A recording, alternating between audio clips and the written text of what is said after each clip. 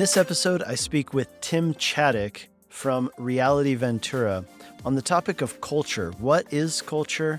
How is it important to us and how we preach the gospel? And how can we shape culture within a church, within an organization, within our families, or within any group dynamic that we're involved in? Tim is a brilliant speaker and author. Really glad to introduce you to him. He has written a few books. I'll put links to those in the show notes. And Tim and I are also speaking at the CGN Calvary Chapel International Conference happening June 26th through 29th in Costa Mesa, California. You can find more information about that by going to conference.calvarychapel.com. We'd love to have you join us for that excellent ministry conference coming up at that time. It's open to anybody who is serving in a church and would love to be encouraged and equipped. There will be seminars on different ministry areas as well as the main stage topic. And the topic this year is on gospel culture. So that's part of the reason why Tim and I are talking about this subject today. And I think you'll find it interesting and hopefully you'll want to dig more into this topic. Here's the episode. Welcome to Theology for the People. This is Nick Cady, and I'm joined today by Pastor Tim Chaddick. Hey, Tim. Nick, thanks for having me. Yeah, I'm really glad to have this conversation. Both of us are going to be speaking at this conference this summer, and the topic that we're going to be talking about is gospel culture. So I'm glad to have you on, and I think you probably have a lot to bring to this conversation. Let me just jump in by having you introduce yourself to our listeners. Tell us a little bit about your past and what you're doing nowadays. Yeah, so I actually went into ministry after going to Calvary Chapel Bible College in 1999. Wow. So many years ago, and got ordained at Calvary Chapel Costa Mesa. I was there for a number of years, and then I joined what's called the Reality family of churches, which was an offshoot, a mix of Calvary Chapel churches, little mix of Vineyard churches, and I planted in Los Angeles in 2005. So my wife and I, at the time, one daughter, moved to LA, started a church called Reality LA. We were there for 10 years, during which time I had two more children, all daughters. And towards the end of our time there, felt called to London. And so in 2015, we were then commissioned and sent to London to plant a church there. So we planted Reality Church London. And more recently, about a year and a half ago, felt that it was time for us to come back to the States. And so I've taken up the position of pastor for preaching and vision at Reality Ventura here in California. So it's been a wild ride, but here in Ventura with my wife and three kids, two of whom are teenagers now. So I'm learning about culture in different ways at this point in my life. Yeah, I've got one teenager. He's going to high school next year. We're excited, I guess, a little bit trepidatious about it. And then we've got a daughter who's 12, so just on the verge of being a teenager. On the cusp. Yeah. And each one of those cities, it's a whole story, especially when we get into culture and things. Just even looking at it through the lens of my kids who are raised in East Hollywood, then in London, and then to a place like Ventura. It's very interesting to think about even the topic of culture from that perspective, not just my experience, but even my kids and planting and pastoring in those different cities. Some things are similar, some things are very different. Yeah, I'd love to get your take on that. Myself, I lived in Europe for a long time, and then I'm back in Colorado where I grew up. But coming back to Colorado, I've just become like very much aware of the culture here, which of course I wasn't so aware of growing up in it. And so it's something where I've come back and I'm able to see it now more than I did before. But yeah, before we get into that, tell us a little bit about, I know you've written some books. I know you're a musician. Maybe just say a few words about that. Yeah, the musician thing is very near and dear to my heart. So I was born and raised in the San Francisco Bay Area of California, and it's a very artistic community. I often joke that my teachers in elementary school were all the hippies who left San Francisco after the Summer of Love in the 1960s, and they all became my teachers. Lots of weed, lots of dream catchers, lots of granola, and science was the culture there. But huge emphasis on the arts. It's one of the reasons I actually loved growing up there. And so music just grabbed me from a young age. Played in elementary school, and then I sold my soul to the devil, as it were, and sold my trumpet, and I bought an electric guitar and I was just hooked. And my dad was a former hippie in his younger years and just he didn't play music, but loved music. My mom was a music teacher. Hmm. So she came from a more classical background. So I think those two kind of met. And in the early 90s, everything just kicked off, and it was started with Nirvana, and then it got into the Bay Area scene with all the early punk rock stuff like Green Day and all that. So I started playing in bands when I was 14 and playing in Berkeley and around kind of San Francisco. And it was my world. Music was like my life, just everything about it. Playing music. When I was getting towards the end of high school, I wanted to go to college to become a producer. So that was like my whole world. Music. To this day, I do not go a day without listening to music. I absolutely love it. But it was also my idol, along with many other things. And I got saved around the time I was 19. And then that's when I went to Bible college and kind of had to relearn a lot of how to rightly relate to things like music. So to this day, I still play. I love playing on the worship team, at church. And I just love playing music and listening to music. I'm a vinyl collector, so I'm a total nerd and all that. Some of that does come up in the 2 books that I wrote as well, because so much of the issues we're dealing with in cities and the 2 books I had the chance to write are very much about dealing with idolatry. The first book is called Better: How Jesus Satisfies the Search for Meaning. And it's really an exploration of the book of Ecclesiastes and its application to modern life. It's actually based on a series we did in Los Angeles when the church was going through a period when I was pastoring there where it was really growing, and all these kind of young people or young urban professionals were trying to like make it in life. And we went through the book of Ecclesiastes, and it was just amazing what God did. And so that kind of inspired my experience of pastoring people with all their ambitions and all their talents and gifts and abilities, but looking at it through the lens of Ecclesiastes and then the gospel was the inspiration for that book. And then the second book is more about character and temptation, and it's called The Truth About Lies. And it's much more of a pastoral book than my first book. And a lot of that goes through not only my experience as a pastor shepherding people in places like LA, both those books were written in LA, but also going back to my younger years and realizing how even things like music, the phrase that we use, God creates a good thing, but then we turn it into a God thing. And so I find myself often going back to that, realizing even though I didn't have a language for idolatry at the time, that's exactly what it was. And I think it's one of the reasons why I like shepherding and pastoring, teaching people as it relates to ambition and all that. So those 2 books were very much born out of my experience pastoring in LA, but also looking back on my kind of younger years, of which music plays a huge part to this day. Cool. So just having lived in those different places, we're going to talk more about culture and define it in a second, but what would you say was LA a lot different than San Francisco? And now you're in Ventura. That's all up and down the same coast, but are those places significantly different? Are there commonalities?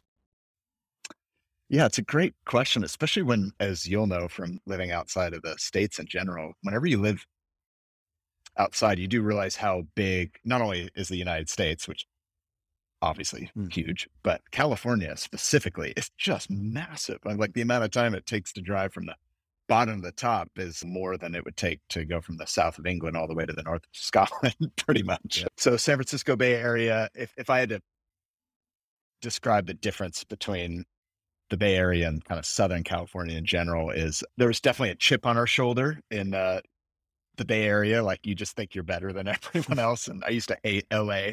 Even a more modern take on that, San Francisco's like, we invented Twitter, but you can use it. Oh, right. I describe San Francisco as the cool older brother and LA as the younger brother who always wants to hang out with the older brother, but the older brother doesn't want to hang out with the younger brother. Even though LA is more known as this hot seat of entertainment and whatnot, San Francisco has always prided itself on like being farther ahead than LA. So that is a big difference. It's also a little more granola, if I can use that term. Yeah. My wife is from Orange County in Southern California.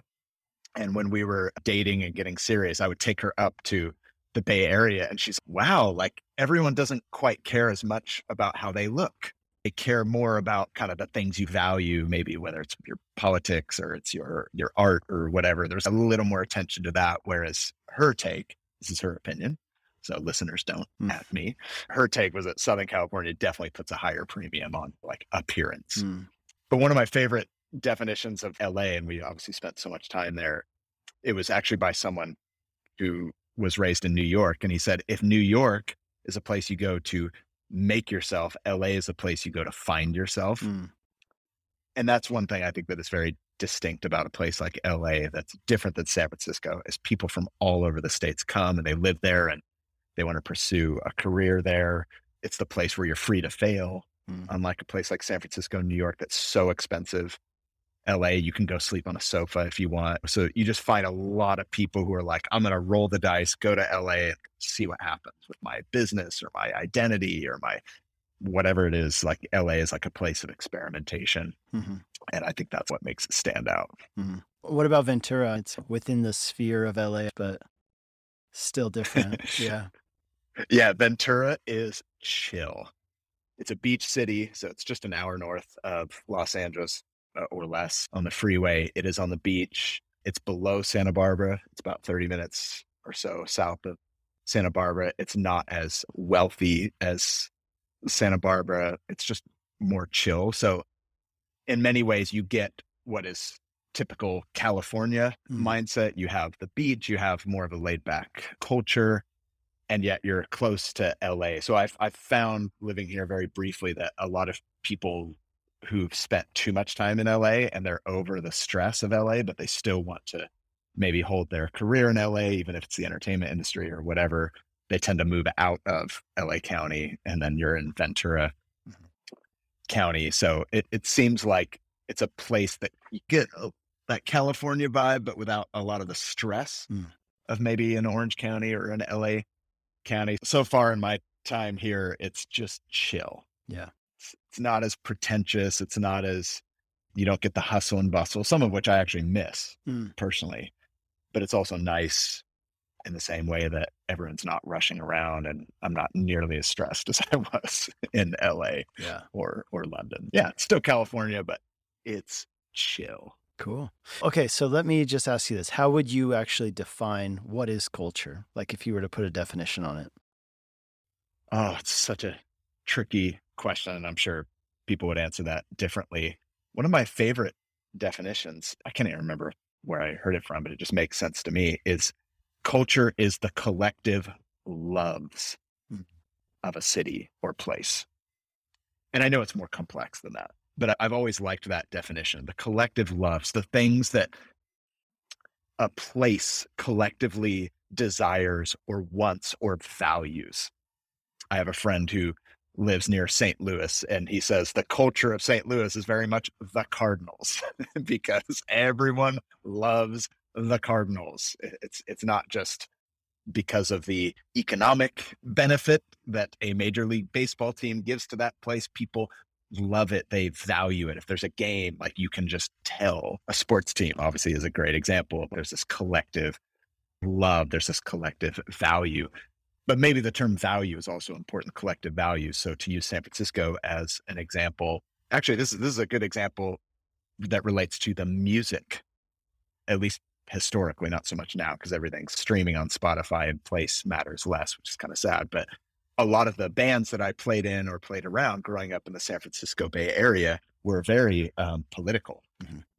In fact, you got your street cred from being political in your message. It was viewed as superficial if it was anything else. So the culture of San Francisco Bay Area was very political, and that it very much valued and loved. It's all about the kind of your ethical stance and how you view war and those types of things, where maybe my friends who grew up in LA, it was more about the vibe. It was more about a particular lifestyle. Sure, little politics aren't involved, but you wouldn't say that like politics were the love or what Los Angeles mainly valued. So you can even tell the difference in like the music of a place based on what it valued. In the same way, the East Coast, a lot of the people I knew from DC growing up, or a lot of the bands from DC was also very like politically motivated. Whereas from another part of the United States. It's more about having a good time. The Beach Boys, Yeah, like they weren't from Northern California for a reason. They didn't sing good vibrations about the East Bay of San Francisco, sure.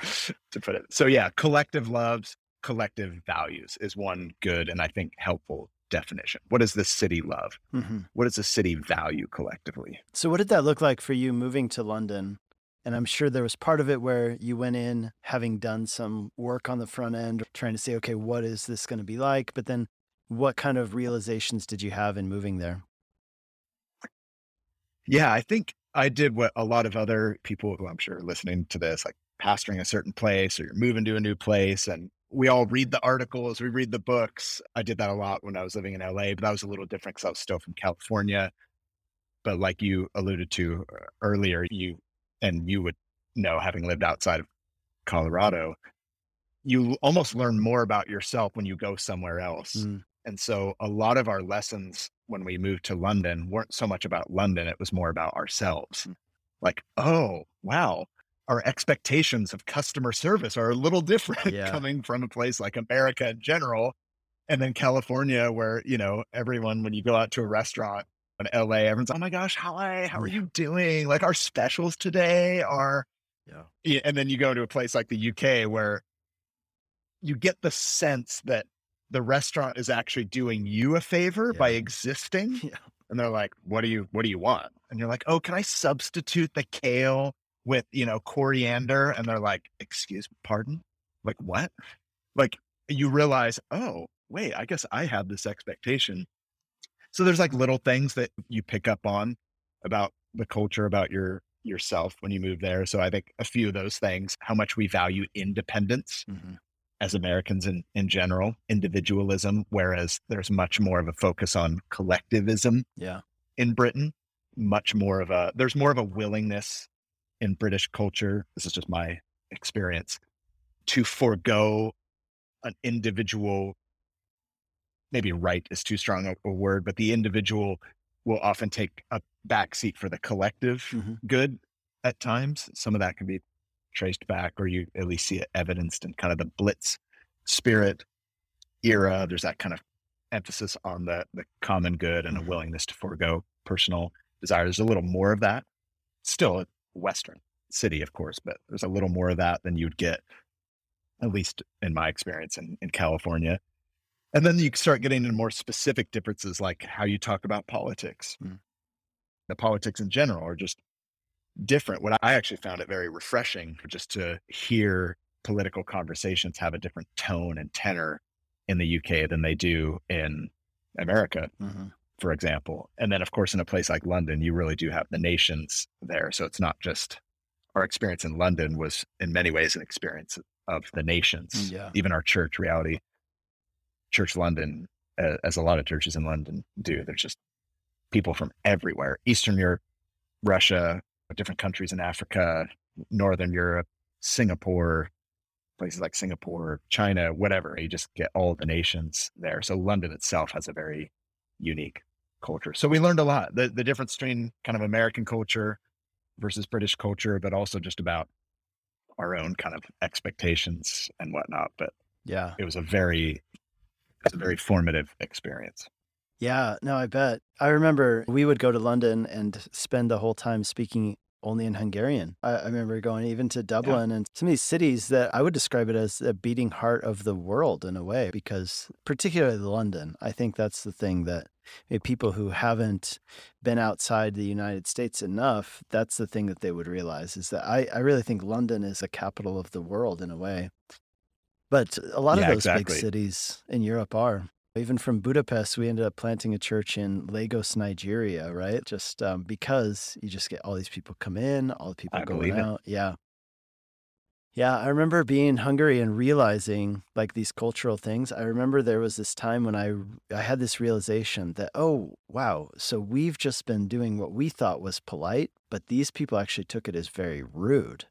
And on the other hand, Totally. they think that they're just being normal and we take it as rude. And that I think that's like you said, there are tons of definitions for cultures. One of the ones that I've always thought about is culture is basically like what is normal to people and it goes unspoken, right? The unspoken rules, if you Mhm. will, of a place or a community that they don't usually speak.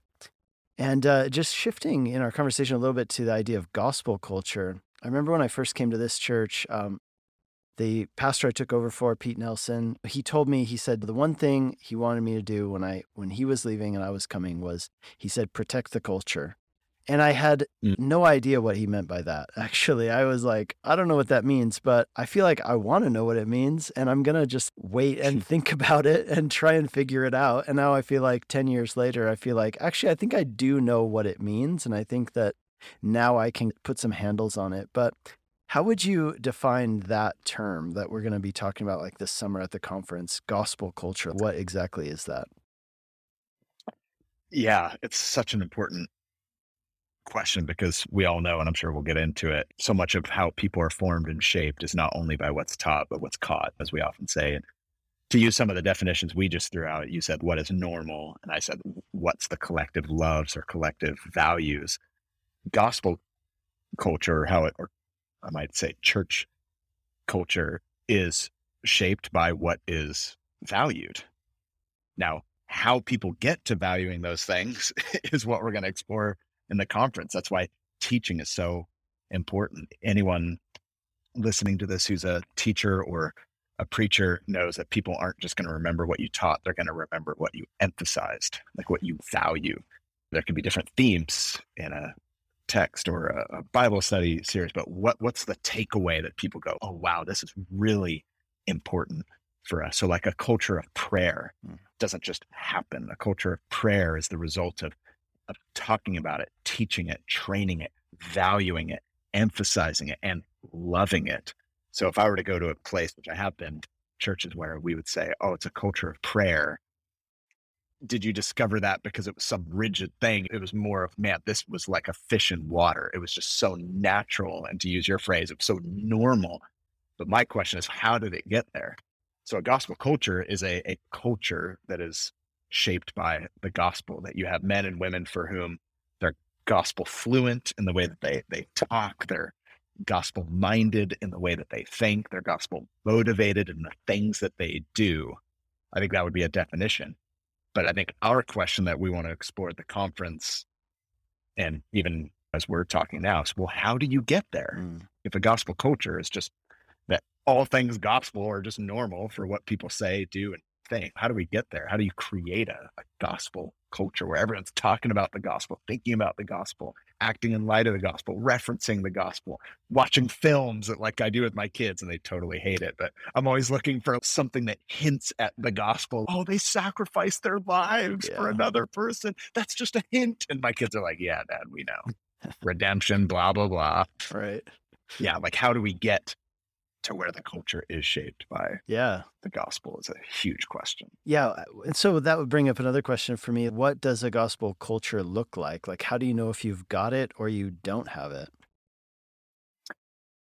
I think one way to answer that, even what I briefly said, like how people talk, how people think, and how people act. I think those are three test areas. So when I show up to a church and let's say I'm visiting, and maybe I spend a few days, which we all have. You go on a trip, spend some time at a church. You might be speaking there, whatnot. You pick up. I pick up first on the things that they say, and you notice how there's actually several instances that I can think of now where I visited, and these people were just constantly talking about how they're shaped by the gospel. Oh, you know what God did, and as I realized what Christ did for me, I then changed the way I spent my money. And you're like, ooh, that's very gospel-y, if I could say that. And then you walk into a church and you see the types of things that, like, what are the events and programs, or how's the church structured? Like, you begin to pick up on, oh, they're investing time and money into this. They have employees who are doing, like, there's like a gospel fluency class. There's a heavy emphasis on evangelism. There's a heavy emphasis on, like, how do you bring your faith into your work? There's justice and mercy ministries like flowing out of this. They're talking about it. They're advertising it. You're like, oh, those are the things that they do. And then you hear the teaching. You hear the preaching. Is it a gospel-centered sermon, or is the gospel just glued on at the beginning, middle, or end, which I know is a whole nother topic, Hmm. Christ-centered preaching.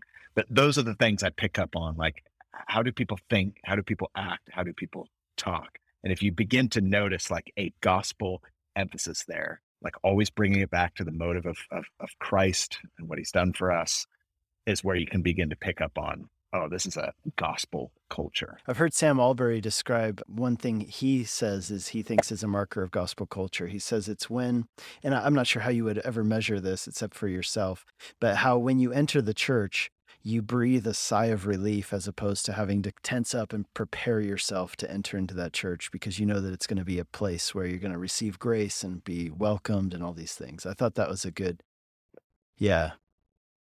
That is beautiful. In fact, it reminds me of my experience when I became a Christian in Northern California. I was on a trip in Southern California and I visited Calvary Chapel, Costa Mesa Mm. in Orange County. This is like in 1999. And I was very afraid to walk into church. Still a new Christian. I looked super, I don't know, whatever, edgy. And as I walked up, I noticed that all the ushers were wearing like these really nice clothes, like suits and ties and everything. And I immediately began to tense up and I was like, oh, shoot, like these aren't my people or whatever. And I walked into the lobby and this one guy, suit and tie, the whole deal, holding his like church bulletins. He comes up to me and he just grabs me and he hugs me. Oh, man. And I almost just started crying. Wow. And I was like, oh, I'm here for that. Whatever this is, I'm here for this. This guy looks different than me. And yet he didn't judge me or tell me to leave. He hugged me. And Yeah, I will never forget that that's amazing. experience. And I think Sam Albury's right. And I think on that definition, you can also tell when a church has an anti-gospel culture, or maybe I should say a law culture, Mhm. because I've also been to churches where it's not gospel centered or grace infused. It's very much like a merit culture. Mm. One of the first churches I visited when I was a new Christian was an old school Pentecostal holiness church. And I had a terrible experience there. I was judged Mhm. by the way I would dress. The preacher actually pointed me out. Really? And then my whole interaction there, I'm not trying to make a blanket statement on a whole denomination, but it was all like, you need to like do this, you need to do that. It was all law. It was all, here's what you got to do to clean yourself up. Here's what you got to do to change. You've got to try to do this. You've got to try to do that. You got to try to speak in tongues. Like I did not leave there experiencing any burden being lifted. And that's because they weren't telling me that Jesus is the one that does that. They assumed the gospel, but they didn't preach the gospel. And I did not feel there with a sigh of relief. Yeah. I remember one of the first, so when I got saved, I was 16 and I started looking for a church. And so I didn't know very many Christians. So I just asked people who were like my friends in high school, hey, do you know of any churches? One of my friends was like, hey, you should come with me to this church that I go to. So I went there and it was like this feeling of I need to find the door and run out of this place. And then I remember going to the church that I ended up staying at and just feeling this sense of, wow, like this is a place with where I could stay and learn about Jesus and get plugged in. And yeah, I was going to ask you that. Have you ever been in a place where there's a disconnect between the doctrine? Because on the one hand, you said that like, you love these things, you value them. I wonder if there are times when people would say, hey, we value grace. We might even name our church something to do with like grace or God's love or something like that. And yet that's not the vibe of the place. And what do you think, what do you think leads to that? What are some markers of it? Because people might be saying, how do I know if that's me? Or how do I know if I've got it or don't? What would you say to those things? Yeah, that is such an important question. I have experienced, and I'm not in giving my take on that. I'm not like saying I'm above none of us are above this. And I think we're all asking these questions because we want to make sure that we're creating a gospel culture. Where my mind goes is I do think a lot about what's being taught, and not just what, but how. We've all heard the sermon where, again, Jesus and his redemptive work is assumed, or maybe it's clearly stated, but it's not referred to as the motive that they're appealing to. It's not being appealed to as the basis for your transformation. You're very much left with law. And not only that, but it appears that the preacher, in some of my experiences, is most excited about the law or most passionate about the law. Those formative years, and as I was a new Christian, when I was like visiting churches and when I was at Bible college, Calvary Chapel Bible College, great experience, but we were encouraged to go out and try different churches, just see what they're like, see what's out there. And so my wife, when we were dating at the time, we'd go out and check out all these churches. Man, there were times where it was very much, yeah, Jesus died for your sin, but like literally they would say that. Yeah. I'm like, you need to, it was just all like, and that was that you were left with the impression like, dude, that guy was most excited about what he said at the end. And he almost like, if you do this, then you're a real Christian. And you get this like second class citizen, like, man, if you were really a disciple, it's all about how much you sacrifice and how much you give. You were not left with, oh, it's not about what Jesus gave, what he sacrificed. It's about what I give and what I sacrifice. So my mind does go to the teaching, because that's obviously, I think we'd all agree, that's probably one of the most formative aspects in the life of the church. Sure. But then I do think it goes to the way you structure the church. If that's what the preaching is most excited about, then naturally, what are your small groups going to be like? What are the things that you're going to emphasize? What kind of classes are you going to run? What's going to be how to be a good family, not a gospel family, a good family, or how are you going to be a good citizen? It begins just like when I used to make mixtapes. This is a tired analogy. You would duplicate one tape to the next tape, and then I would take that tape and then duplicate it to another, and you lose a generation, right? The quality becomes worse and worse. The kids will never know. Yeah. With their Spotify, the kids will never know. Yeah. But you lose a generation. And I think that is what happens. None of those people would deny the gospel in any way. It was assumed, but what they were most excited about, what they emphasized very much was law. And then you began to see that in the way they structured the church and even in the way that they greeted one another. Because contrasting the experience I had at Calvary Chapel Costa Mesa that day where the man hugged me, I've also had the opposite experience. Yeah, you mentioned that being hugged at the church there. That reminds me, Greg Opine, he always told me, a friend of mine, he was a pastor in Hungary too, and he says he remembers the first time he went into Calvary Chapel Costa Mesa. He says he doesn't remember what was said. He just remembers the way that Chuck Smith made him feel as he was talking about the Bible, that he said that whenever he talked about Jesus, Chuck would smile. And he said that left just such a major impression on him. And so I found myself, I remember this is maybe a couple months ago, I noticed this, that as I was talking about the gospel as part of my sermon, I was naturally beginning to smile. And I thought, you know what, I should go with this and make sure that when I talk about something that's truly good, that it's emphasized in my demeanor, in my tone of voice, even in my facial expressions. So what's crazy, I have a card sitting here on my table right now. Just got it in the mail. And somebody said, hey, I just want to thank you. I've grown at the church, etc.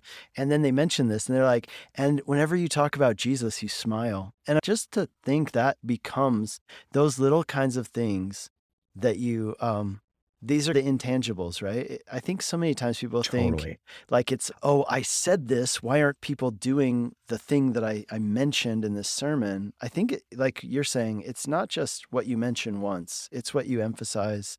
It's all those little parts of communication that are beyond just the words you say. Totally. And that person who sent you the card probably can't remember your brilliant 3 points. Probably, yeah. But maybe they remember the overarching theme and Jesus. I think that's such an important point because, not to get into the weeds, but let's take politics, for example. That's something I'm hearing a lot right now, is that the church is becoming known for politics. Now, it's not that Christians or churches should never talk about politics. Of course we should. But is that like the thing?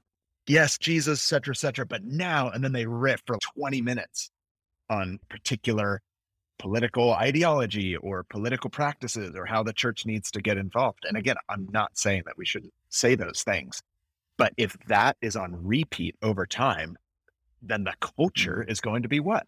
It's going to be political in nature. That's people's natural go-to.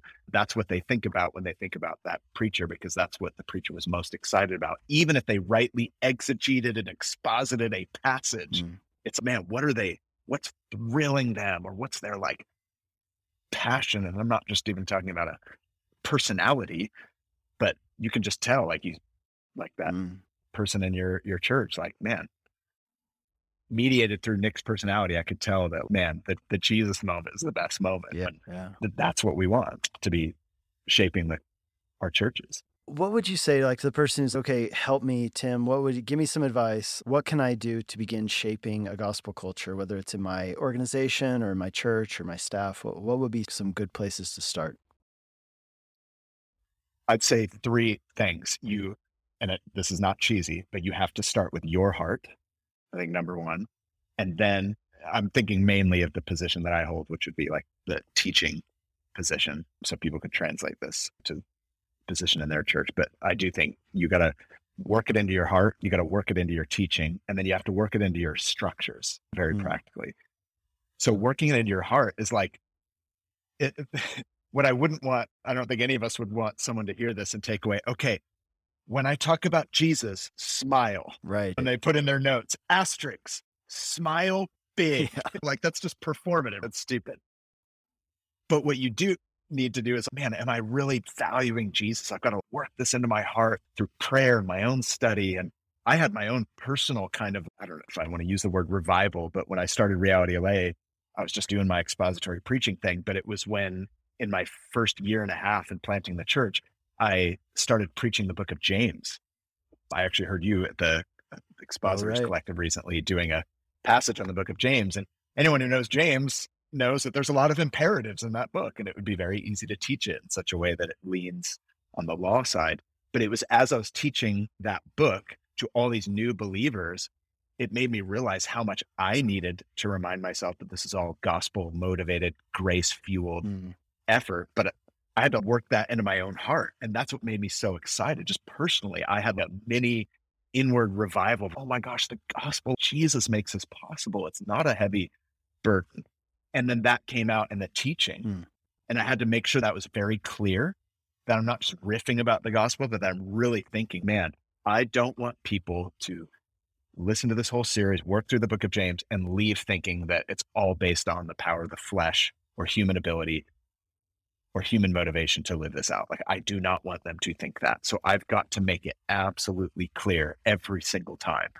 And I hadn't even read the gospel-centered preaching books yet. I just realized I've got to do this. It's what's motivating me, changing me. It's what causes me to light up. I've got to make sure that I'm teaching that. And then contrasting what's law-based obedience and what's grace-based obedience, making that very clear in the teaching. So that's the second thing. And then the third is like how you're structuring it. And I guess what I mean by that is every church has different small groups, life groups, community groups, Bible study groups, whatever it is, the material that you're giving them, is the training that you're providing for them, emphasizing the gospel. Are the discussion questions phrased in such a way that it's highlighting the importance and centrality of the gospel when you're doing mission and outreach or mercy and justice ministry? Is the material, the slogans you're using, the videos they're watching, is it using the gospel as the primary motivation and the grounds by which you're doing that, and the way in which it shapes the way you see the people that you're serving? Just all that kind of stuff. The way that you structure the church is so important to like make sure that the gospel is explicit in all those areas, because what can happen is your heart can be changed, the teaching can be great, but all the other aspects of the ministry in the church don't have that same emphasis. And that's where you go back to the cassette tape being dubbed. It just begins to lose a generation. So I think those are the three things. You got to get the gospel in your own heart. That's what makes you passionate. Get the gospel into your teaching, make sure it's central, and get it into your structures and your systems and your training and your resources and all that. I think it's huge. Yeah, that's fantastic. A couple of years ago, we went through a thing where we realized that like our children's ministry was totally like our lesson plans and things like that. They were totally moralistic, right? Hey, this guy didn't lie and you shouldn't lie either because lying's bad. The end. And we were like, wait a second, shouldn't we be teaching our kids to think in a gospel manner? And then an even more recent realization is just, as our staff has been growing, it's just this realization that, okay, we need to bring even these kinds of this gospel culture needs to permeate our staff. We need to create those kinds of values and those structures and things like that. No, that's really good. Now, so Absolutely. your topic is a culture of resilience. Now, how does that relate to Yes. gospel culture? Yes. The reason that I chose that topic, I was asked early enough to where I actually got to choose my topic, which is great. Not that it's bad when you get handed a topic, but resilience has been on my mind and in my heart for several reasons. One, I've seen a lot of people burn out more than ever. I don't think that's news to anyone, especially in the last few years, all the social pressures and everything. I've seen a lot of people burn out. I've also seen a lot of not just people in ministry burn out, but I've also just seen kind of churches in general, just like caving in or just wanting to raise the white flag of surrender in the midst of all the culture wars, pressures, cultural pressures, political pressures, whatever it might be. Like I just see so many people who are exhausted and who are tired and just ready to give up. And I've experienced that, as I'm sure many have, in very specific seasons of my life. And I am absolutely convinced, and I think, of course, Paul the Apostle, and in particular, I'm going to be looking at his letter to the Thessalonian church as an example of a resilient church, because some of his other letters, he refers to here's the opposition, but you guys have stood fast, you guys have stood firm. So I'm interested in and excited to explore that theme of resilience, because we all need it, because people are giving up left and right, or they want to. Or I even want to just ask people at the conference specifically, like on a scale of 1 to 10, if 1 is I want to leave immediately, I already have my resignation letter like in my save as draft folders. Yeah. Or 10, my ministry is an inspiration to all those in my church. Don't answer it out loud, but like, where are you at? Yeah. My wife and I went to a marriage retreat recently. First one we've ever gone to that we weren't involved in. It was amazing. I highly recommend it for any married couples. But they asked that question regarding your marriage on a scale of 1 to 10. It's like 1, I want to leave. 10, my marriage is an inspiration. And as my wife and I were reflecting on marriage, I was also thinking about ministry, because earlier that day I'd talked to one of my dear friends who's literally, I'm out, I'm done. I cannot deal with this anymore. The pressures, the cultural pressures, the emails I'm getting every day, every week. And I just think a lot of people are there. Yeah. And so I want to see, what does the word have to say about how the gospel produces resilience? How does that work? What does that look like? What is it that I need to pay attention to? So I'm allowing the gospel to produce resilience so that we can outlast the opposition, that's the beautiful story of the Christian church. Roman Empire, like Christianity grew from 10,000 to 25 million in 300 years, all while being illegal. Yeah. I'm like, man, I'm in for that's gospel resilience. We need that. Yeah, no, that's super timely. I was looking earlier this year at some stuff from Barna Research, and just over the course of, I think, 6 months, they were saying that the number of people who were resigning from ministry, they even call it the Great Resignation. I don't know if you've heard that term, but that was like a thing that's being used right now. And just saying that a lot of people, and I know a handful of pastors just here in my town, not from our church, but who resigned during it. And they're like, I'm a realtor now and I love it. And is that good? And part of you is, tell me how good it is. Right. Tell me people don't send you emails complaining about your sermons anymore. Yeah, no, that sounds great and super relevant to where we're at. So final question, and not anything to do with culture, but just you personally, what does the future hold for you, Tim? I'm in a season of life. I'm 43. Out of my 3 kids, my oldest is almost 18. My middle daughter's 15. My youngest is 10. We obviously lived LA, planted there for 10 years, London for 5 years. Reality Ventura, where I'm at now, is a totally established church. It's been around for a long time. And so for the first time for me in ministry, I'm in a position that I didn't create for myself, in a church that I didn't plant myself.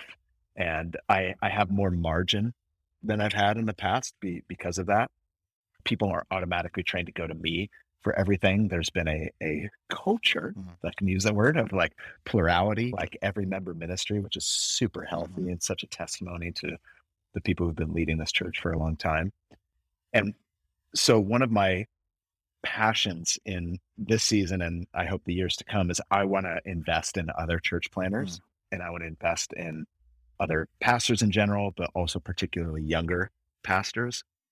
I'm only in my 40s, so I'm not there. I'm not at the sage level. I'll probably never get there, but someday I will be older. Brian Broderson, who in my mind is like a sage, he's got decades and decades of experience. I'm in the middle, and I want to offer the lessons that I can, especially for people who are leading and planting in hard places, cities, not even just big cities, but just very difficult places. Like, I just relate to those struggles. And there are things I've learned, and there's things I've learned from other people who are super seasoned that I've tried to just curate. And I really want to pass that on to other people. So I've never had the bandwidth to do that. Not that I was even at the age or maturity to do that. And I'm not saying I'm there yet, but in as much as I have learned, I do want to pass it on. And I do find that's what, when people reach out to me, that's what they want to know. Like, Matt, how did you plant the city? What were the key things in those early stages? How did you deal with the pressures, both family and ministry and city?